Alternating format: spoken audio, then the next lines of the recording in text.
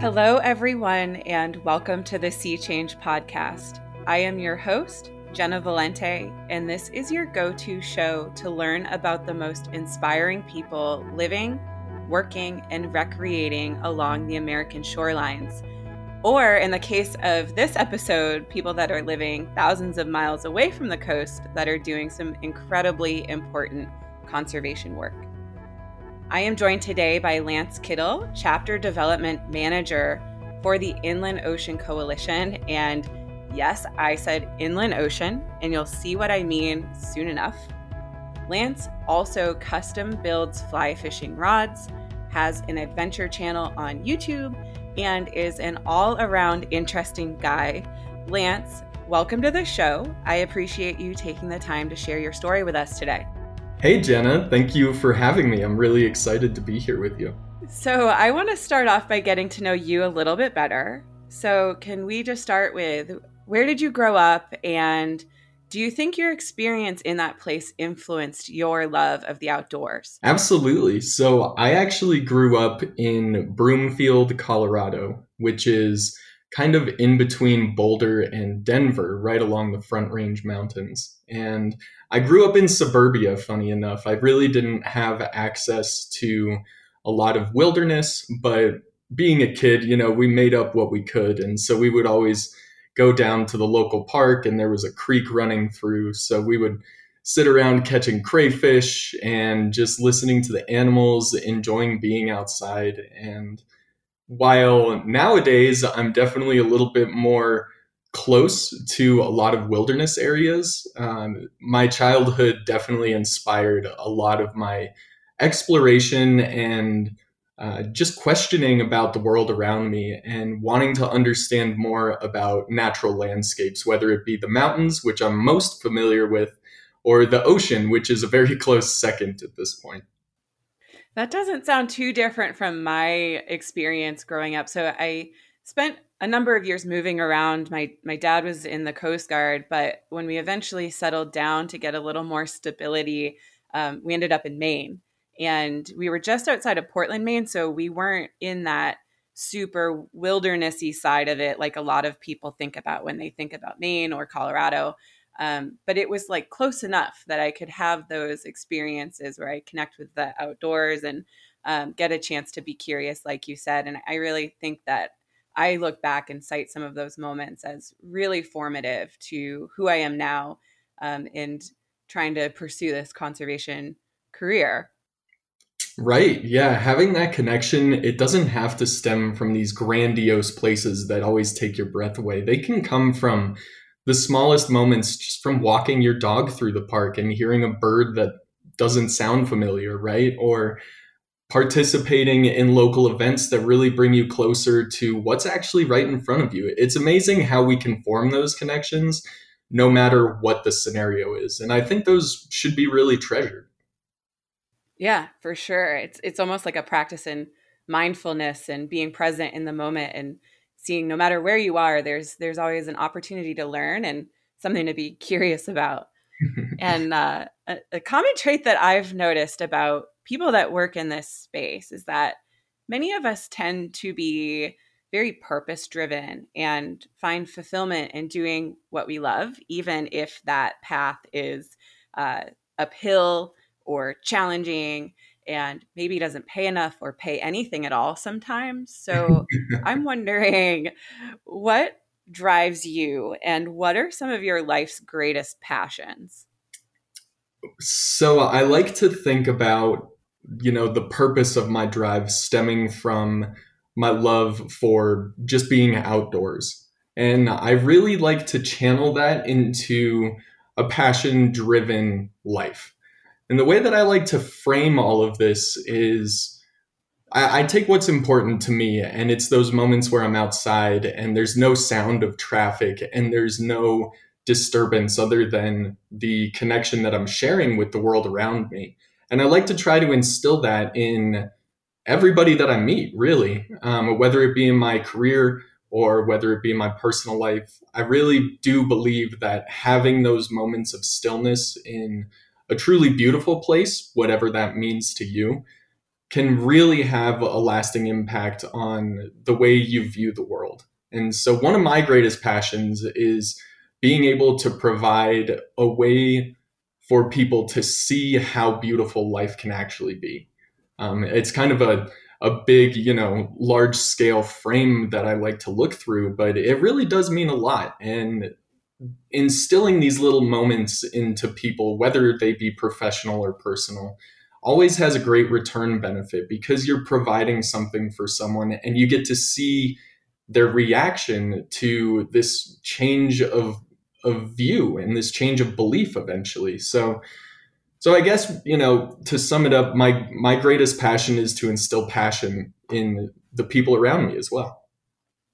I think that's such a rewarding thing too, and a great way to look at it is, and I've noticed this in my personal life as well, where you start to see your own community start to look at challenges. I mean, in this frame, in this conversation, I'm specifically thinking about conservation and sustainability, but there are definitely people in my circles and in my family.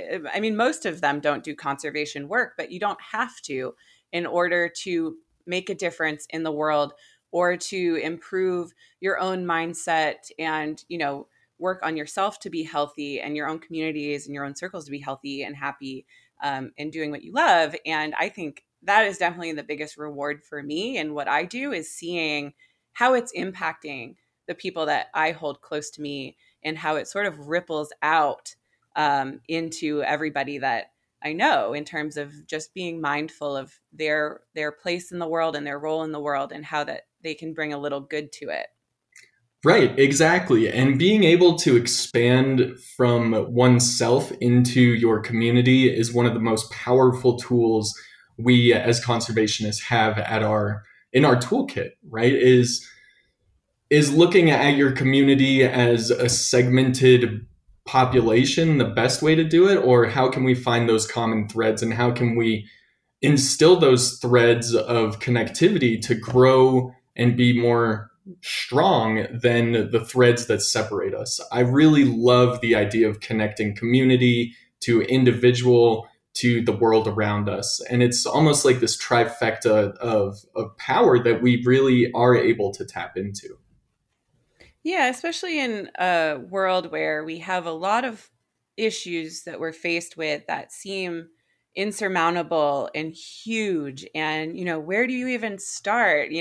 As an individual, how am I going to solve climate change? And um, taking that moment to consider what you can do as an individual and realizing your own power that you have to impact your community and spread some kindness and spread some good and take care of, everything that is in your control. I think it is pretty amazing to see what happens when you have a large group of people realizing, oh, I can just take care of my own community right here at home. And then you start to see how that will then move outward and start impacting the greater scheme of climate change.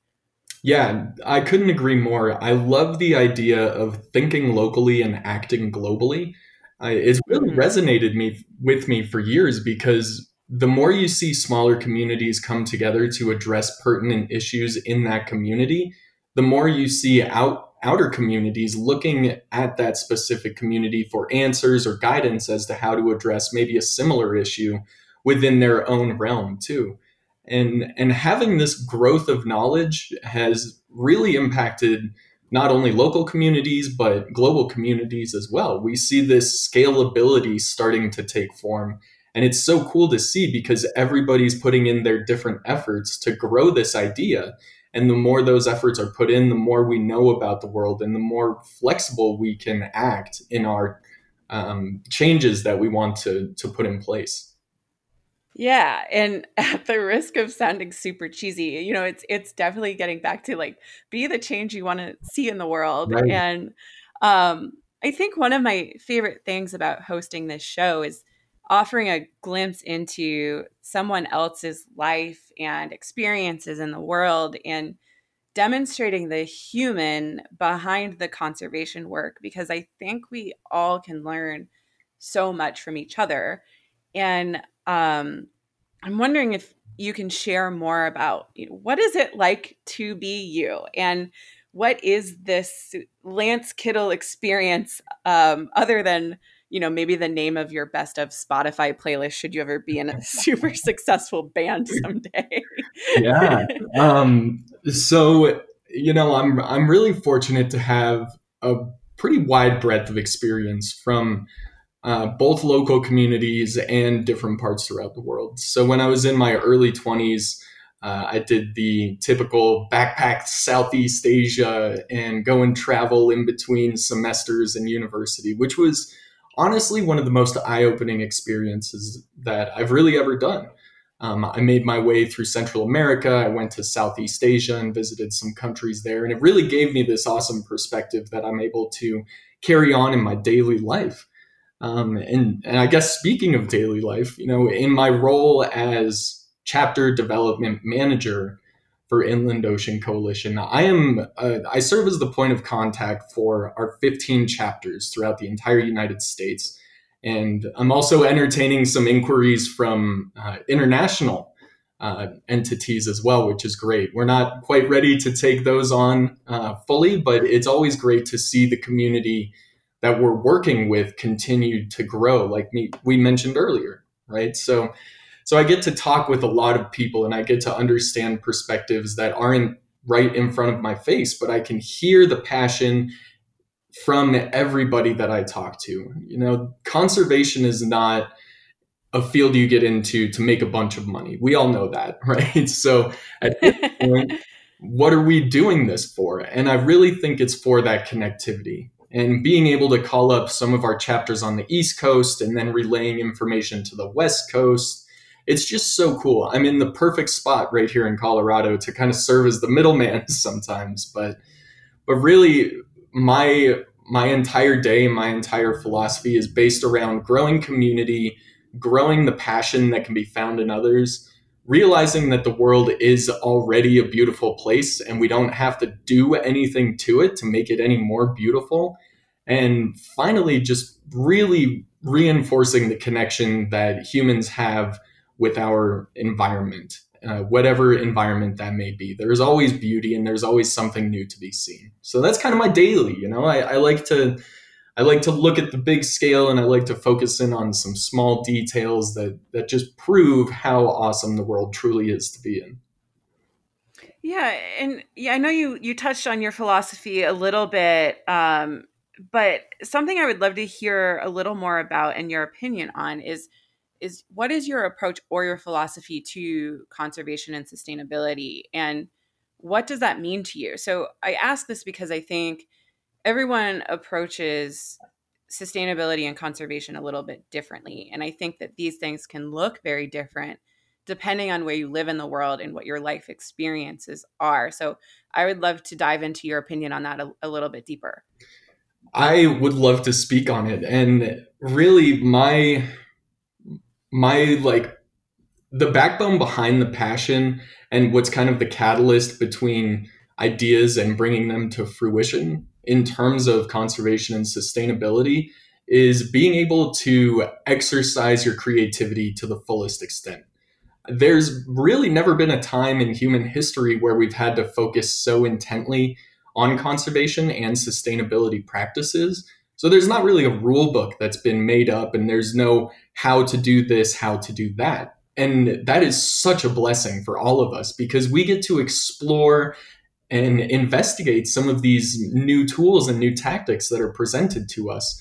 And while something may work in the United States, it may not work in South America or another country, right? So we take these ideas, we scale them, and we frame them using our creative process to fit what is going to have the most impact and most influence on our specific community. So my approach is definitely emphasizing and exercising creativity to the fullest extent. And I think the philosophy that's behind that is these are uncharted waters. This is not something that anybody else has done before, and we should do it in the most fun and engaging way possible. So not trying to focus on the doom and gloom that sometimes comes out of this field, but rather focus on the really, really cool ideas that come out of some groups and how we can turn that into an idea which forms into a movement, which eventually gains traction on the global scale. So coupling both of those aspects is really kind of my approach and philosophy to how we can achieve the next step in conservation and sustainability. I really appreciate that viewpoint so much, and weaving creativity into the work that we're all doing relating to conservation and sustainability, I think is so important. And, I feel very fortunate to have this platform where I get to speak to some really bright minds and some really interesting people that are doing great work all over the world. And a common thread that I see through these discussions is it almost sounds like when people are talking about how they got into the field and the work that they're doing and what drives them, it almost sounds like when you hear interviews with like rock stars and artists, there's like something that lives within you that will not be muted and needs to be expressed outwardly. And I think that there is something that is innately creative about finding yourself in this conservation space for that exact reason that you mentioned, is that this is really uncharted territory. We have a massive complex problem that we're taking on. And I don't think that there is one answer for how to solve it. We need to be approaching this in many different ways, large and small. And that is going to take a great deal of creativity for us to be able to address these challenges and overcome them.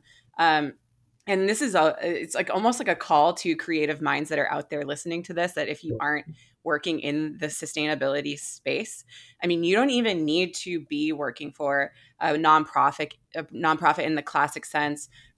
There are so many different ways that you can approach being sustainable, living sustainably, and promoting conservation within your own communities.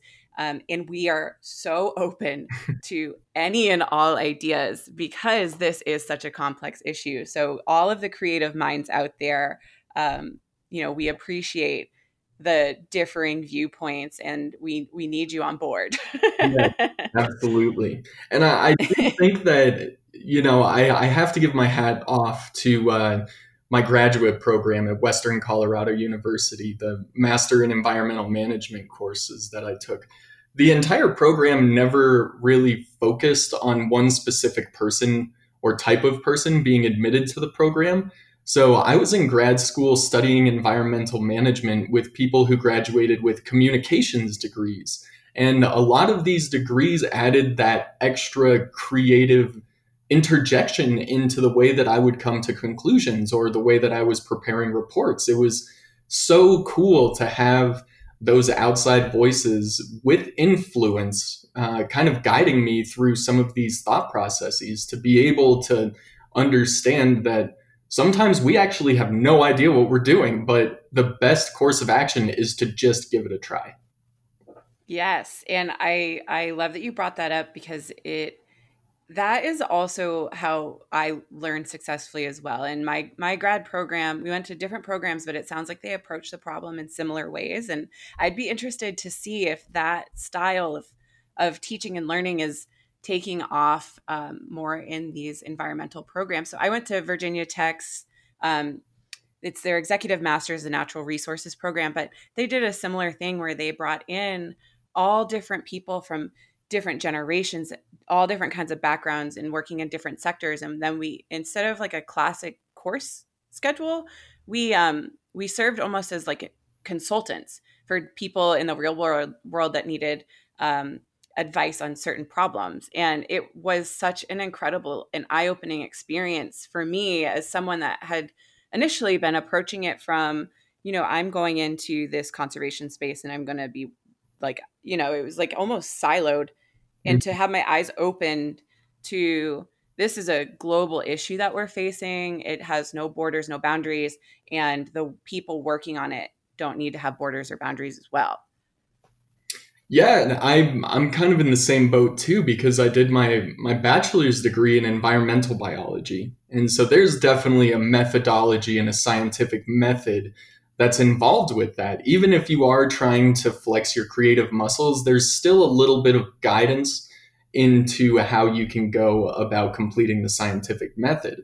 And when I hit grad school, they basically threw all that out and they were like, no, don't think about anything in that way because you're limiting yourself to one thought process or one path to a conclusion, when in reality, the topic of sustainability and conservation, like you said, is so nuanced that we have to maintain that flexibility and give credibility to the unknown because we don't know what it is until we've tapped into it and approached it from several different angles to really kind of get a grasp on the actual issue at hand. Yeah, exactly. And I want to pivot a little bit because I've heard you mention some really interesting places that you've traveled to. Mhm. And then additionally, you live in Colorado. So that's amazing. And I love that state. It's so beautiful, especially if you're outdoorsy, as I'm sure all of our listeners know. But I would love to hear a little bit more about what are your favorite ways to connect with the outdoors? And do you have any favorite places? And if you do, why do you hold those places so close to your heart? Yeah, so outdoor recreation is what I don't even know how to describe it. It's that unspoken bond that I have, right? So I'll rewind a little bit though. I'm an avid fly fisher along with my wife. And so during the summertime, we spend a lot of our days exploring meadows up in the Alpine, fishing small streams for the tiniest trout you could find, right? We're not exactly trophy fishers. We're more in it to have that connection and be able to relax a little bit and humble ourselves a little bit too. So Colorado is definitely a blessing for our lifestyle. We love it out here. Outside of Colorado, yeah, I've developed a really, really strong bond with Costa Rica. Actually, I went there for the first time in 2015, and since then I've been back 8 times actually. And the reason for that was because I actually, in my undergrad years, I took an internship at this sustainable treehouse community in the southern zone of Costa Rica called Finca Bella Vista. And I wish I could, paint pictures for you right now because Finca Bella Vista is, to me, the most magical place in the world. Despite being back there 8 times, I have seen more biodiversity and more honest connection between humans and the land there than I have any other place in the world. I actually love it so much that I bought one of the tree houses there a couple of years ago, and it's a small cabina kind of thing, right? But we're 25 feet off the ground, and so we're in the canopy. And some of the best days I've ever had have been spent on the balcony listening to the toucans in the trees right next to the kitchen and just sipping some of the best coffee I've ever had. So it's really That's interesting. so amazing. Oh, it is. It's breathtaking. It really is. And I really do appreciate the fact that I can even have that connection. Being in Colorado all of my life, I definitely didn't really know what it was like to live in a place that didn't necessarily have seasons, but had more of a wet and dry season, right? So it's a polar opposite of what we kind of have here in Colorado, but in the same sense, it's a place to revel in the wonder of the world and really being captured by how totally different any specific place in the world can be from another. So I'm so happy that I can have kind of this rounded out picture of, that's how I connect with the outdoors, and that's how I take what I learned from the outdoors and bring it into my life and bring it into others' lives as well. Well, I thank you for sharing that because as I stand and where I stand up here in Boston in the depths of winter, even though it's been fairly mild up here so far, so I really can't complain. But, I think late February and March is generally a pretty big struggle for a lot of folks that live up here in New England. I think a lot of people take vacation. So I appreciate you giving me that like daydream fuel where if I'm needing to go somewhere warm in my mind, I can now pull up for listeners. There's a really great video that Lance, maybe you can guide people on how to find that video Mm-hmm. for people who want to see what this place looks like, because it is truly magical. And now I'm already trying to figure out how I can go down and visit, because it's a totally unbelievably beautiful place. It really is. If anyone does want to check it out, the YouTube video is called A Life Less Ordinary. And what it does is go into detail about the treehouse community, some of the amazing neighbors that I have, some of the really hard work that went into building a completely off-grid treehouse community in the center of the Costa Rican jungle. So it's got some great clips. It definitely outlines a little bit more of what the treehouse community is outside of just a bunch of homeowners with a similar idea. So definitely check it out if you have the chance. Yeah. And speaking of the outdoors and adventure and YouTube, I understand that you recently launched a YouTube adventure channel. What is this channel all about, and how can people follow along? Yeah, I'm really glad you brought it up, actually. So my wife, my dog, and I, our dog being the main star of the show, we just started a YouTube channel called The Dirt People. And so we, as I've spoken about how Colorado really does have that awesome tie with us, we finally started to capture some of those memories and those moments that take our breath away. And we really wanted to be able to share it with people who may not have the ability to do so. And we also really wanted to tie in conservation and sustainability, but in a really fun way. So we have kind of a schedule outlined, and a lot of our videos are going to be shot at our property in Pagosa Springs, Colorado. It's a small 2.5 acre lot that has absolutely no utilities. It's a beat down to even get to, but it's going to be one of those places where we just kind of experiment and have fun with some of the techniques that I've learned, whether it be in Costa Rica or Taos, New Mexico at the Earth ships.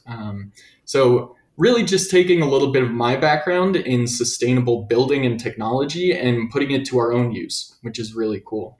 We're also going to be exploring a lot of Colorado just by camping and fishing and trying to capture some of those natural moments just to, if someone pulls it up during their lunch break and, they don't have to listen to somebody yelling at them about all the camping gear that they brought along, this and that. We're really aiming for more of, a very relaxed and mellow channel, which shows some beautiful scenery, shows us kind of doing what we love to do, and hopefully it'll inspire others to do the same. But we aren't completely void of like the gear reviews and stuff like that. Like this weekend, we're filming an episode where we make coffee cake in a solar oven. So we're really looking forward to that. And we go into an in-depth review of the products we use and how to best use some of these alternative solutions to some of, modern day's typical amenities. So it's going to be, man. Yeah, I am, sorry, I'm like drooling over here. I'm really big into cooking and baking, and I'm just sitting here listening to you share about this. Like, oh yes, I'm definitely watching this episode and figuring out how I can make coffee cake when I am out in the woods or camping and just using solar power. I think that's amazing.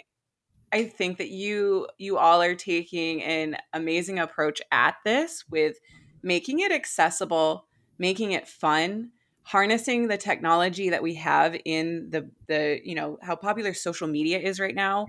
And then, it doesn't hurt that you have a dog involved, because I feel like that will always get more eyes on anything that you're doing. Yeah, absolutely. I feel like 3/4 of the actual video that we capture is just us playing with our dog, and we try to salvage some of the clips where we're like, oh yeah, we actually did get a clip of this. But yeah, we're really looking forward to just putting together an outdoor sustainability, conservation type channel where it's not too informative. So it's not like sitting through a lecture, but it's really fun and engaging.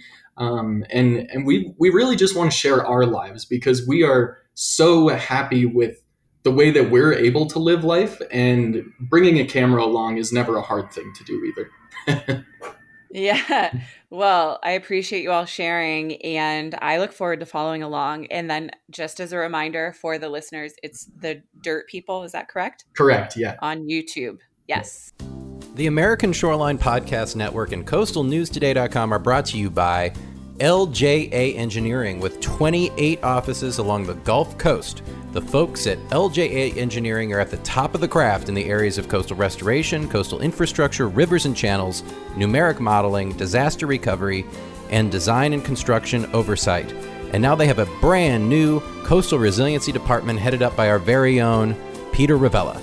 Check them out at lja.com. We are also brought to you by Coastal Transplants. Coastal Transplants prides itself on offering specific environmental and horticultural expertise with practical first-hand knowledge of all aspects of coastal revegetation projects. Their high-quality native and wetland plants, extensive agricultural and horticultural experience, along with their skilled and respectful crews, make Coastal Transplants your one-stop solution for restoring coastal ecology of your barrier island community. Learn more at coastaltransplants.com. And we are brought to you by the Dune Science Group. Did you know that fiberglass is one of the strongest and most durable building materials in the world? That it is resistant to deterioration caused by UV light and salt water? Well, the Dune Science Group does. They offer a full slate of solutions for dune walkovers and boardwalks that are made of fiberglass and built to last. They can handle your dune walkover project from beginning to end, including permitting, design, and construction of the strongest and most durable dune walkover on the market. Learn more at thedunesciencegroup.com. You know, I want to talk about our work a little bit more. And we have a lot of young professionals that listen to this show, or people that are thinking about pursuing a career in the conservation space. Mm-hmm. And I try to provide a little insight into how each of us got here. So what was the process like for you with getting your foot in the door into this conservation world? So it really all started with that first trip to Costa Rica, actually. I was sitting in a swimming hole in the river, and one of my professors from Western was actually there as well. They were a part of a 6-week program that was helping to assist the community. And as I was sitting in this pool watching blue morpho butterflies lackadaisically fly by at this point, my professor mentioned to me the Masters in Environmental Management program that I had mentioned earlier. And it didn't take much convincing for me to actually realize that conservation and sustainability, no matter what your background, is something you can definitely focus on. So I entered the grad program, and for 2 years, I studied global sustainability, scalability, frameability, from local to global, like we've also mentioned. And then once I left grad school, I was almost like clueless as to what to actually do, because, you know, you're in school for 7 years, and all of a sudden there's no homework and there's no tests or anything to worry about. And so it freaked me out a little bit at first. I'm sure I'm not the only person that's felt that. But what I decided to do was tap into the knowledge that I got from school, both undergrad and graduate, and try to figure out how I was going to make a good name for myself and be involved in something that I also really, really cared about. So I was driving through Denver. This was about a year ago, just over a year ago. I was driving home from a networking talk, and it was actually raining, right? So rain in Colorado in January is not something that we're always used to, but, you know, given the way that the world is working nowadays, it doesn't exactly catch us off guard. But I was watching the rain fall onto the highway, and I was watching the water run into the storm drains, and I was thinking to myself, what happens to water that falls in an inland state after it leaves Colorado or whatever state you're talking about?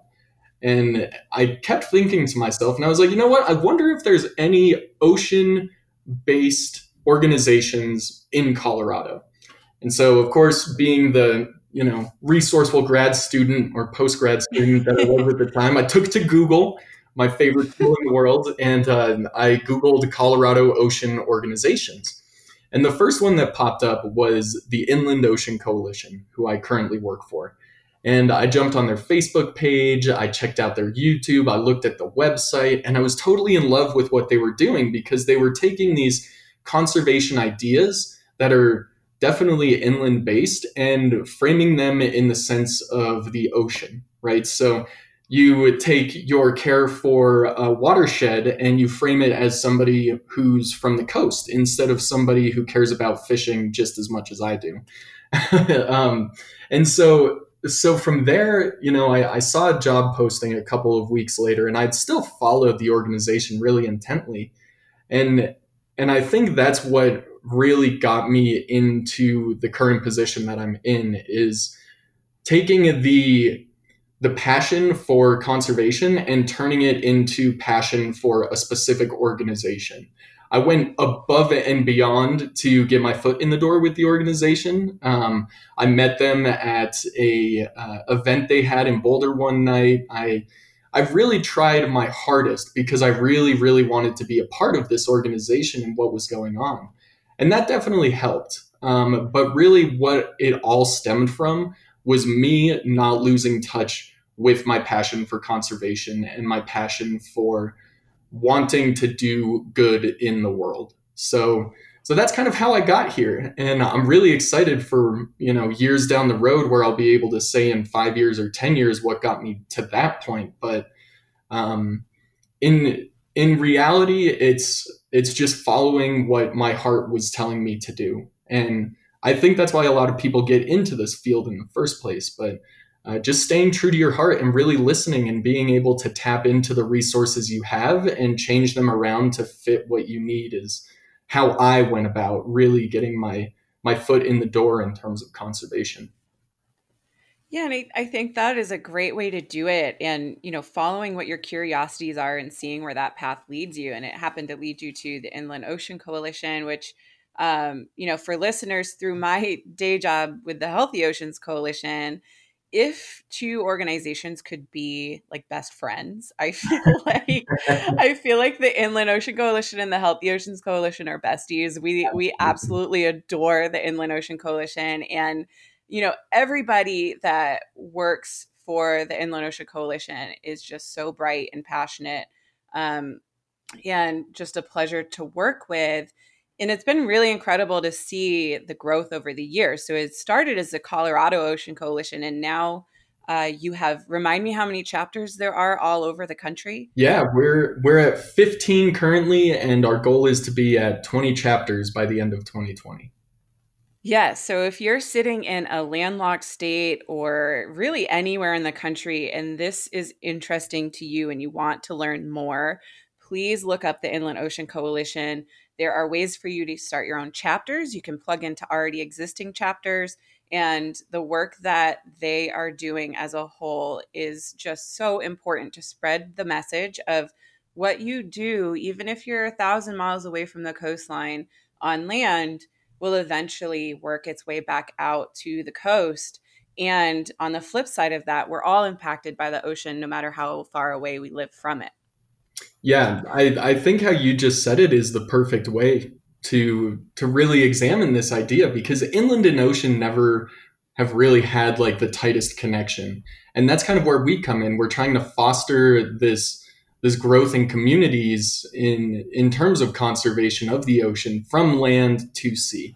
And we've run into some barriers in terms of that because it's such a new idea and it can be hard for people to resonate with that.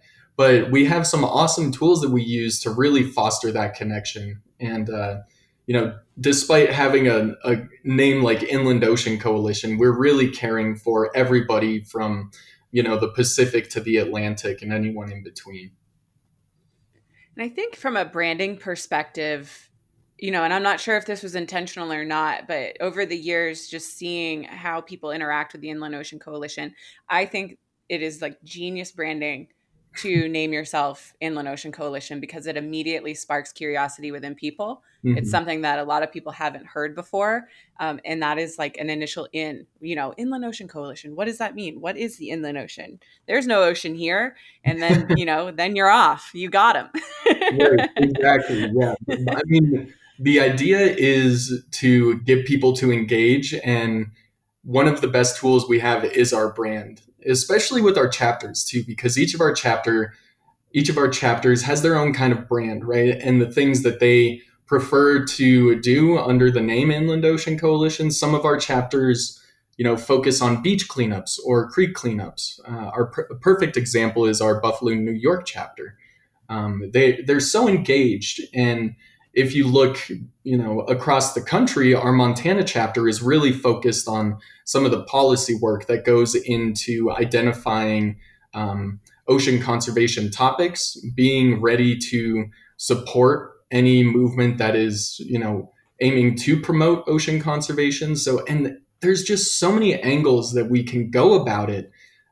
So our work is cut out for us, that's for sure. But we love every minute, and being able to connect with other organizations like Healthy Oceans Coalition is just the icing on the cake, really. Yeah, and so I'm curious about, I'm sure that we could probably go on and on about this, but if you could summarize, one thing, or what is something that you would like people in inland and landlocked states to know about the role that they play in ocean health? Oh, it's a great question, because just with conservation and sustainability, there's always a different issue that may be more pertinent to your area or to your community. But overall, I really think that the big issue that I would like to see being more of a point of conversation in inland communities is how communities down the waterway are affected by choices that are made up the waterway, right? So in Colorado, we're a headwaters state, and a lot of our water is distributed throughout the United States. And one of the most interesting things that is always brought up whenever I mention Inland Ocean Coalition is, why should I care about the water when it leaves Colorado? I've already gotten my use out of it. I've already, I've used it. I know that it goes to a water treatment facility. So isn't that water basically being turned back into the same water it was when it fell into the Rocky Mountains? And obviously the answer is no. Humans have a very intense anthropogenic effect on our waterways. And a lot, and by a lot, I mean a lot of waste is actually found in our waterways. And say you're on a boat in a lake in Kansas, right? And you accidentally drop a can into the water, and you really don't think too much about it, but the can is either going to end up in a landfill, which honestly would be a better fate for it than the other aspect, which is, the can is going to make its way into the ocean at some rate. And it's really hard to say what rate, because again, we have all of these factors that affect our waterways. But the big idea being, the trash that we produce inland often ends up in the ocean, right? So we have a direct effect as an inland community on our ocean. And I really, really want people to understand that just because you're able to throw something out doesn't mean it goes away forever. This is kind of common knowledge, but the bigger part of that is so much of our waste ends up in the ocean every day. And if we're able to be responsible stewards in inland states, we can reduce the amount of trash that we're putting into the ocean, and overall just try to increase the overall health of the ocean as well.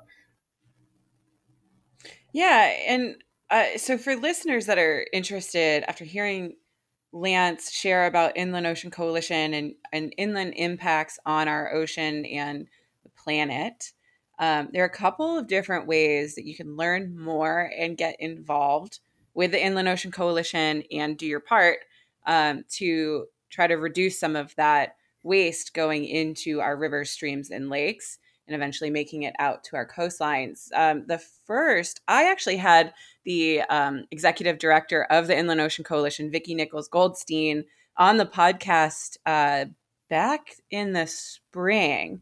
We were all in Dallas at the EarthX conference. And so Vicki dives a little bit more into the founding of the organization And this conversation is a reminder for me to have her back on, because our interview got cut short because I'm about to name drop here, but Senator Whitehouse walked into the room, and we were sharing the room with a few other podcasters, and he kind of took priority of the space. So Vicki, I am sure you're going to listen to this episode, so I promise that I will have you back on shortly. But then Lance, can you share how people can learn more about the organization and get involved? Absolutely. So we have, like I said, 15 chapters currently, and our chapters go from Alaska to Buffalo. So the best way that you could find a local chapter is to head to our website, which is inlandoceancoalition.org. And on our website, we list all of our chapters. And if there's not a chapter that's close to you, my contact button is right there on the same page. So you can always send me an email to get the conversation going. I would love to see more chapters in more diverse areas as well. So there's not a place that I'll turn down. I love the conversation, and I love being able to weed through some of the really awesome action items that your particular community could look into. So yeah, heading over to the website or contacting me directly. We're also on Facebook, Instagram, all of the social media platforms.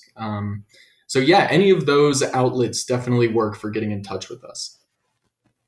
Great. Yeah. So everyone go ahead and give them a follow and reach out to Lance if you're interested in maybe starting your own chapter and getting involved in their work. So now, thinking about things that we're passionate about and love to do, I've heard you mention fishing, and ideally finding a way to monetize the things that we love to do.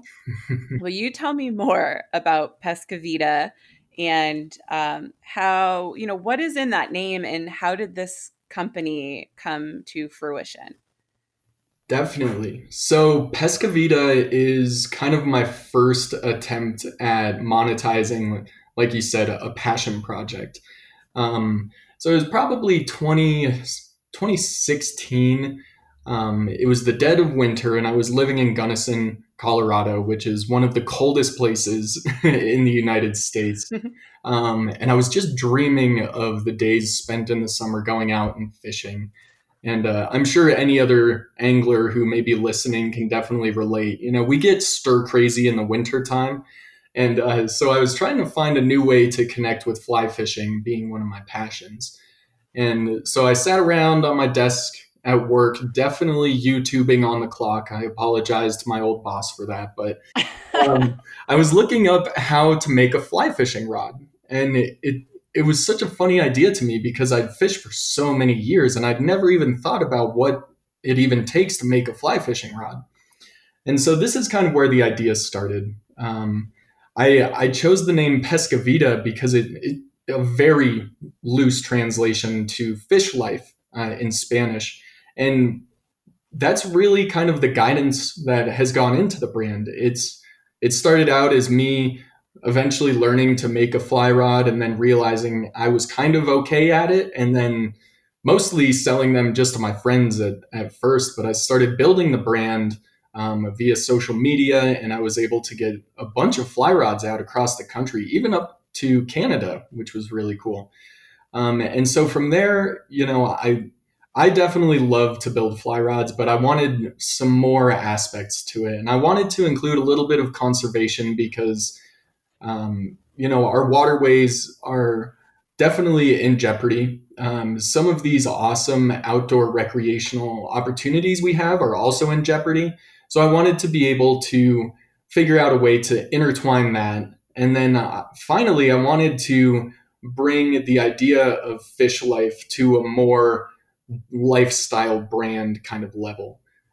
So we started designing apparel, and we released the apparel on our website, which is pescavida.net. We're always constantly cooking up new designs that kind of reflect the fly fisherman's life or the fly fisherwoman's life. And we also have branched out into doing monthly creek cleanups. They're typically on the Front Range in Colorado, but we are planning on working with an organization that takes it to more of a statewide level. And it's been a lot of organic growth. Kind of the reason behind that is that I didn't want to make my hobby something that I didn't want to do, right? Like if you overwork yourself too much, you don't connect on the same level like you used to. But fortunately, a lot of my friends have found that same kind of click with the brand and the idea, and they've been able to help bring some of their ideas to fruition under the brand name too. So we've got graphic designers, we've got people who are really interested in capturing media.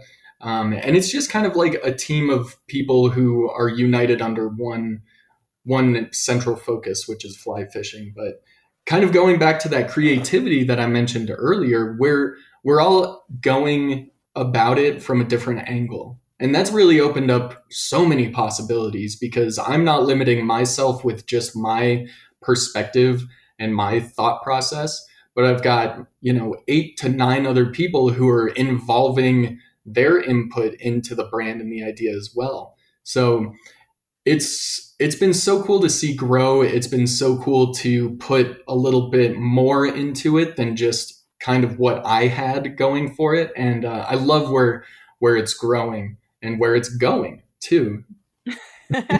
Yeah. You touched on it a little bit, but what has that process of starting a business been like for you? Like what kind of maybe unexpected lessons have come out of it that you could share for anybody listening that may be hoping to start their own business or brand someday? Yeah. Well, one of the biggest issues that I ran into was my understanding of the influence and impact of social media. When you're first starting out, you have this grandiose idea of like, yeah, we're going to have millions of followers and everyone's going to be engaged and everyone's going to want our products. And typically, because social media is such a saturated platform, it really does take a lot of time and energy putting in the marketing hours and learning how to use these platforms to your advantage. Like I said, it took me 2 years to really build the platform to kind of where it's at now. And we still have so much more to do. So the idea of really putting together a brand that stands out and addresses a certain problem or a certain area of focus is a little bit trickier than I thought it was going to be. And then, obviously navigating the legal framework, that was something that I kind of didn't anticipate being what it is. It's definitely not the worst thing in the world, but a good background on how businesses operate definitely helps in that sense. I didn't really have all of that information. So again, I took to Google and learned a lot about really what goes into operating and maintaining a brand. Yeah, it's learning on the fly fishing. Yeah. The bad joke. I know, I love that. I'm going to use that. So as we wrap up, I've started asking all of my guests the same series of questions because again, I feel so fortunate to be able to have this show and take a moment to spend with all of these people that I admire and I think are doing really great things for the world. And so this is, my last bit of trying to glean any insight that I can from you. Mm-hmm. And it's turned into this like social experiment where I'm starting to see these common themes and a narrative thread being woven through the responses to the last couple of questions that I have. But we'll start with, what do you think is the most pressing challenge that we are faced with in terms of environmental challenges? I think the most pressing environmental challenge that we are currently faced with is the fact that conservation, sustainability, climate change, it's all a global issue and it's a global topic. Yet rarely do we actually find any commonalities between governments, between countries, between borders that are able to really focus on some of these issues in that way, right? Of having that global framework. And I really think it kind of comes down to I hate to say it, but the ego of conservation and environmental impact, right, is, well, what we did over here works, and if you guys replicate it, it should probably work. We need to not do that so much. We need to be more understanding, and more importantly, we need to understand that when we're wrong, it's not a bad thing, and that we can reframe and refocus. And a bump in the road shouldn't completely derail your train car. It should really give you motivation to smooth out some of those kinks in the future, and even more so, be able to prepare for them if they come up. But kind of going back to what I was saying, we really need to drop the idea that, we are all right, and if we're not right, then we're absolutely wrong. And we have to flex that creative process, the creative muscles that go into this, and really have some humility in approaching some of these global climate and environmental issues. I would love to see, our generation, as we really gear up and ramp up in the coming years, to have that humbleness and that humility instilled into the work that we do. And I think that this is an issue, but it's also a really big motivational factor for a lot of us too.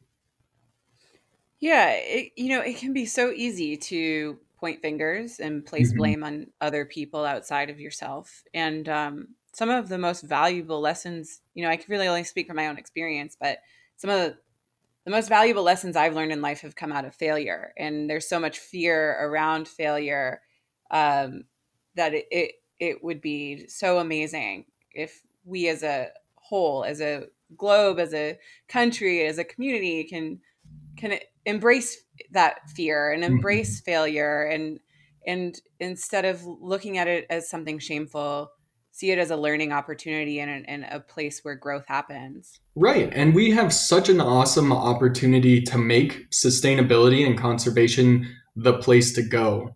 If you don't want to be judged for the fear and failure aspects, I mean, none of us do any of this right all the time.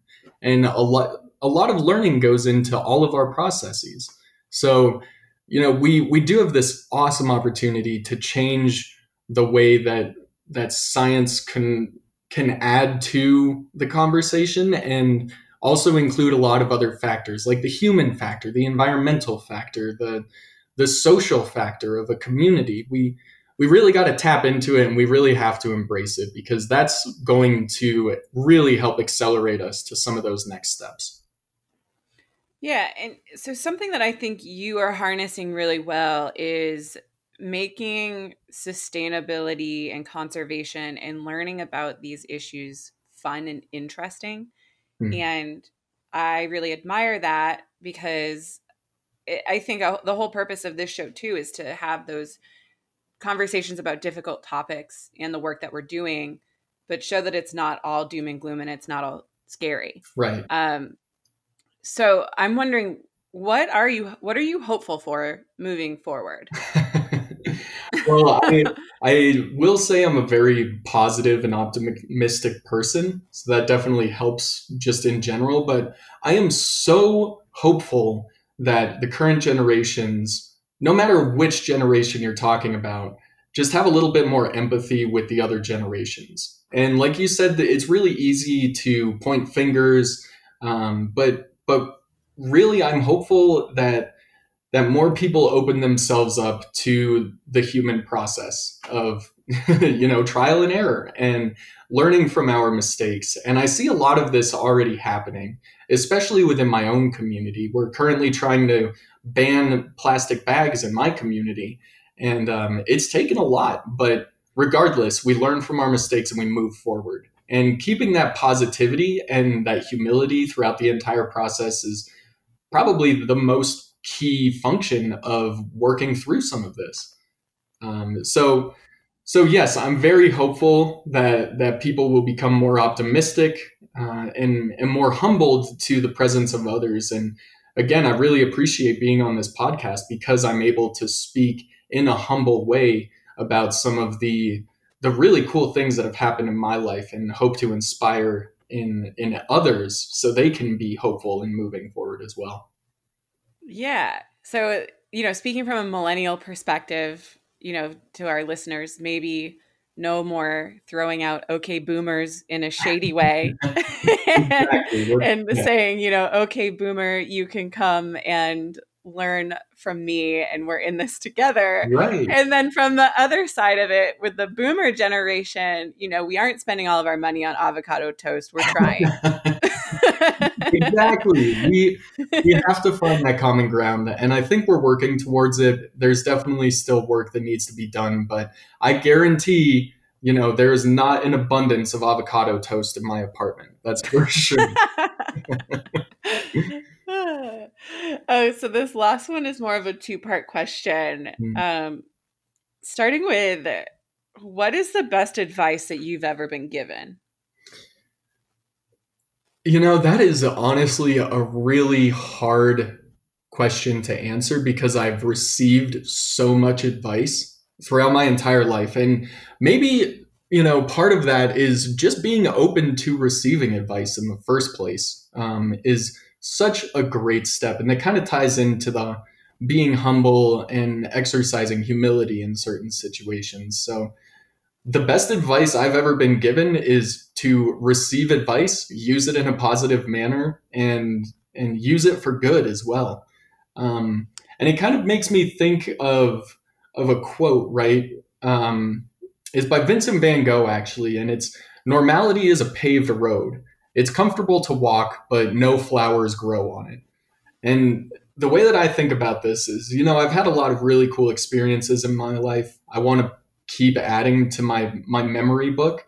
But if I didn't take advice throughout all of those, I would have walked a very comfortable road in my own mind. And some of those flowers that are kind of referred to in the quote are pieces of advice from others that give me a new aspect to look at or give me a new frame of focus to see the world in. So I'm really fortunate to have that. And I really do advise others to stay open to advice and cherish what it is. Wow, I really love that. I have not heard that quote, but I appreciate you sharing it with us because I feel like I'm going to take that and use that in my own mantras throughout my day. If I'm ever, I feel like it always takes work to find comfort in the uncomfortable and always pushing yourself to try new things and do the things that scare you. Absolutely. So the part two of this question, I think, sometimes they can go hand in hand with the best advice you've ever been given. And because we have a lot of folks that are listening to this show and I look to you to share your expertise. What advice do you have for our listeners as we all move forward? Oh man, well, I'm just going to assume that I'm addressing a wide variety of age groups here. And yes, you're correct. So I won't tap into one specific thing.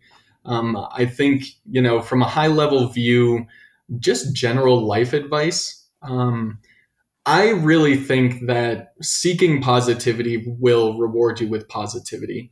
And conversely, seeking negativity will reward you negatively. All of this kind of ties in to the idea that living a good life is not just tied to a single outlet which can provide you with a positive or a negative reward. So my advice is for everyone to try to diversify their life as much as possible. Don't focus on one thing for too long, but similarly, don't dish out all of your attention to things that may not reward you. Be very precise with what gets your attention and really put in the love and care that you would put into, a hobby or a passion. Really just staying open to the idea of being open to ideas. I know that sounds kind of cliche maybe, but just opening yourself to the world can have such positive benefits. And I highly encourage everyone to take that little piece of advice and scale it to whatever it may be for you, whether it's, embarking on a 3-month quest backpacking through New Zealand or simply just trying a new food for dinner. Diversifying and appreciation are two key aspects of my life. And I really think that more people could benefit from those two aspects. Well, Lance, I am so grateful for you taking the time to chat with me today. This was an absolute pleasure and a really beautiful conversation. And I look forward to following along with your adventures and continuing to work together toward a healthy ocean and a healthy planet. Thanks for having me, Jenna. It was great to dive into some of these topics, and I'm really glad I got to share them with you. And I'd also like to thank the listeners. So if you enjoyed what you heard today and are interested in hearing more of this show and others like it, you can find the American Shoreline Podcast Network wherever you listen to podcasts. Rates, likes, and reviews are always welcome. You can find us on social media on Twitter at Coastal News 365 and Facebook. We are Coastal News Today and the American Shoreline Podcast Network.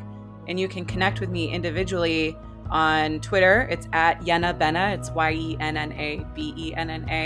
And Instagram, it's the same thing, but Yenna has 3 N's in it. So find us online and let's chat about our beautiful coastlines.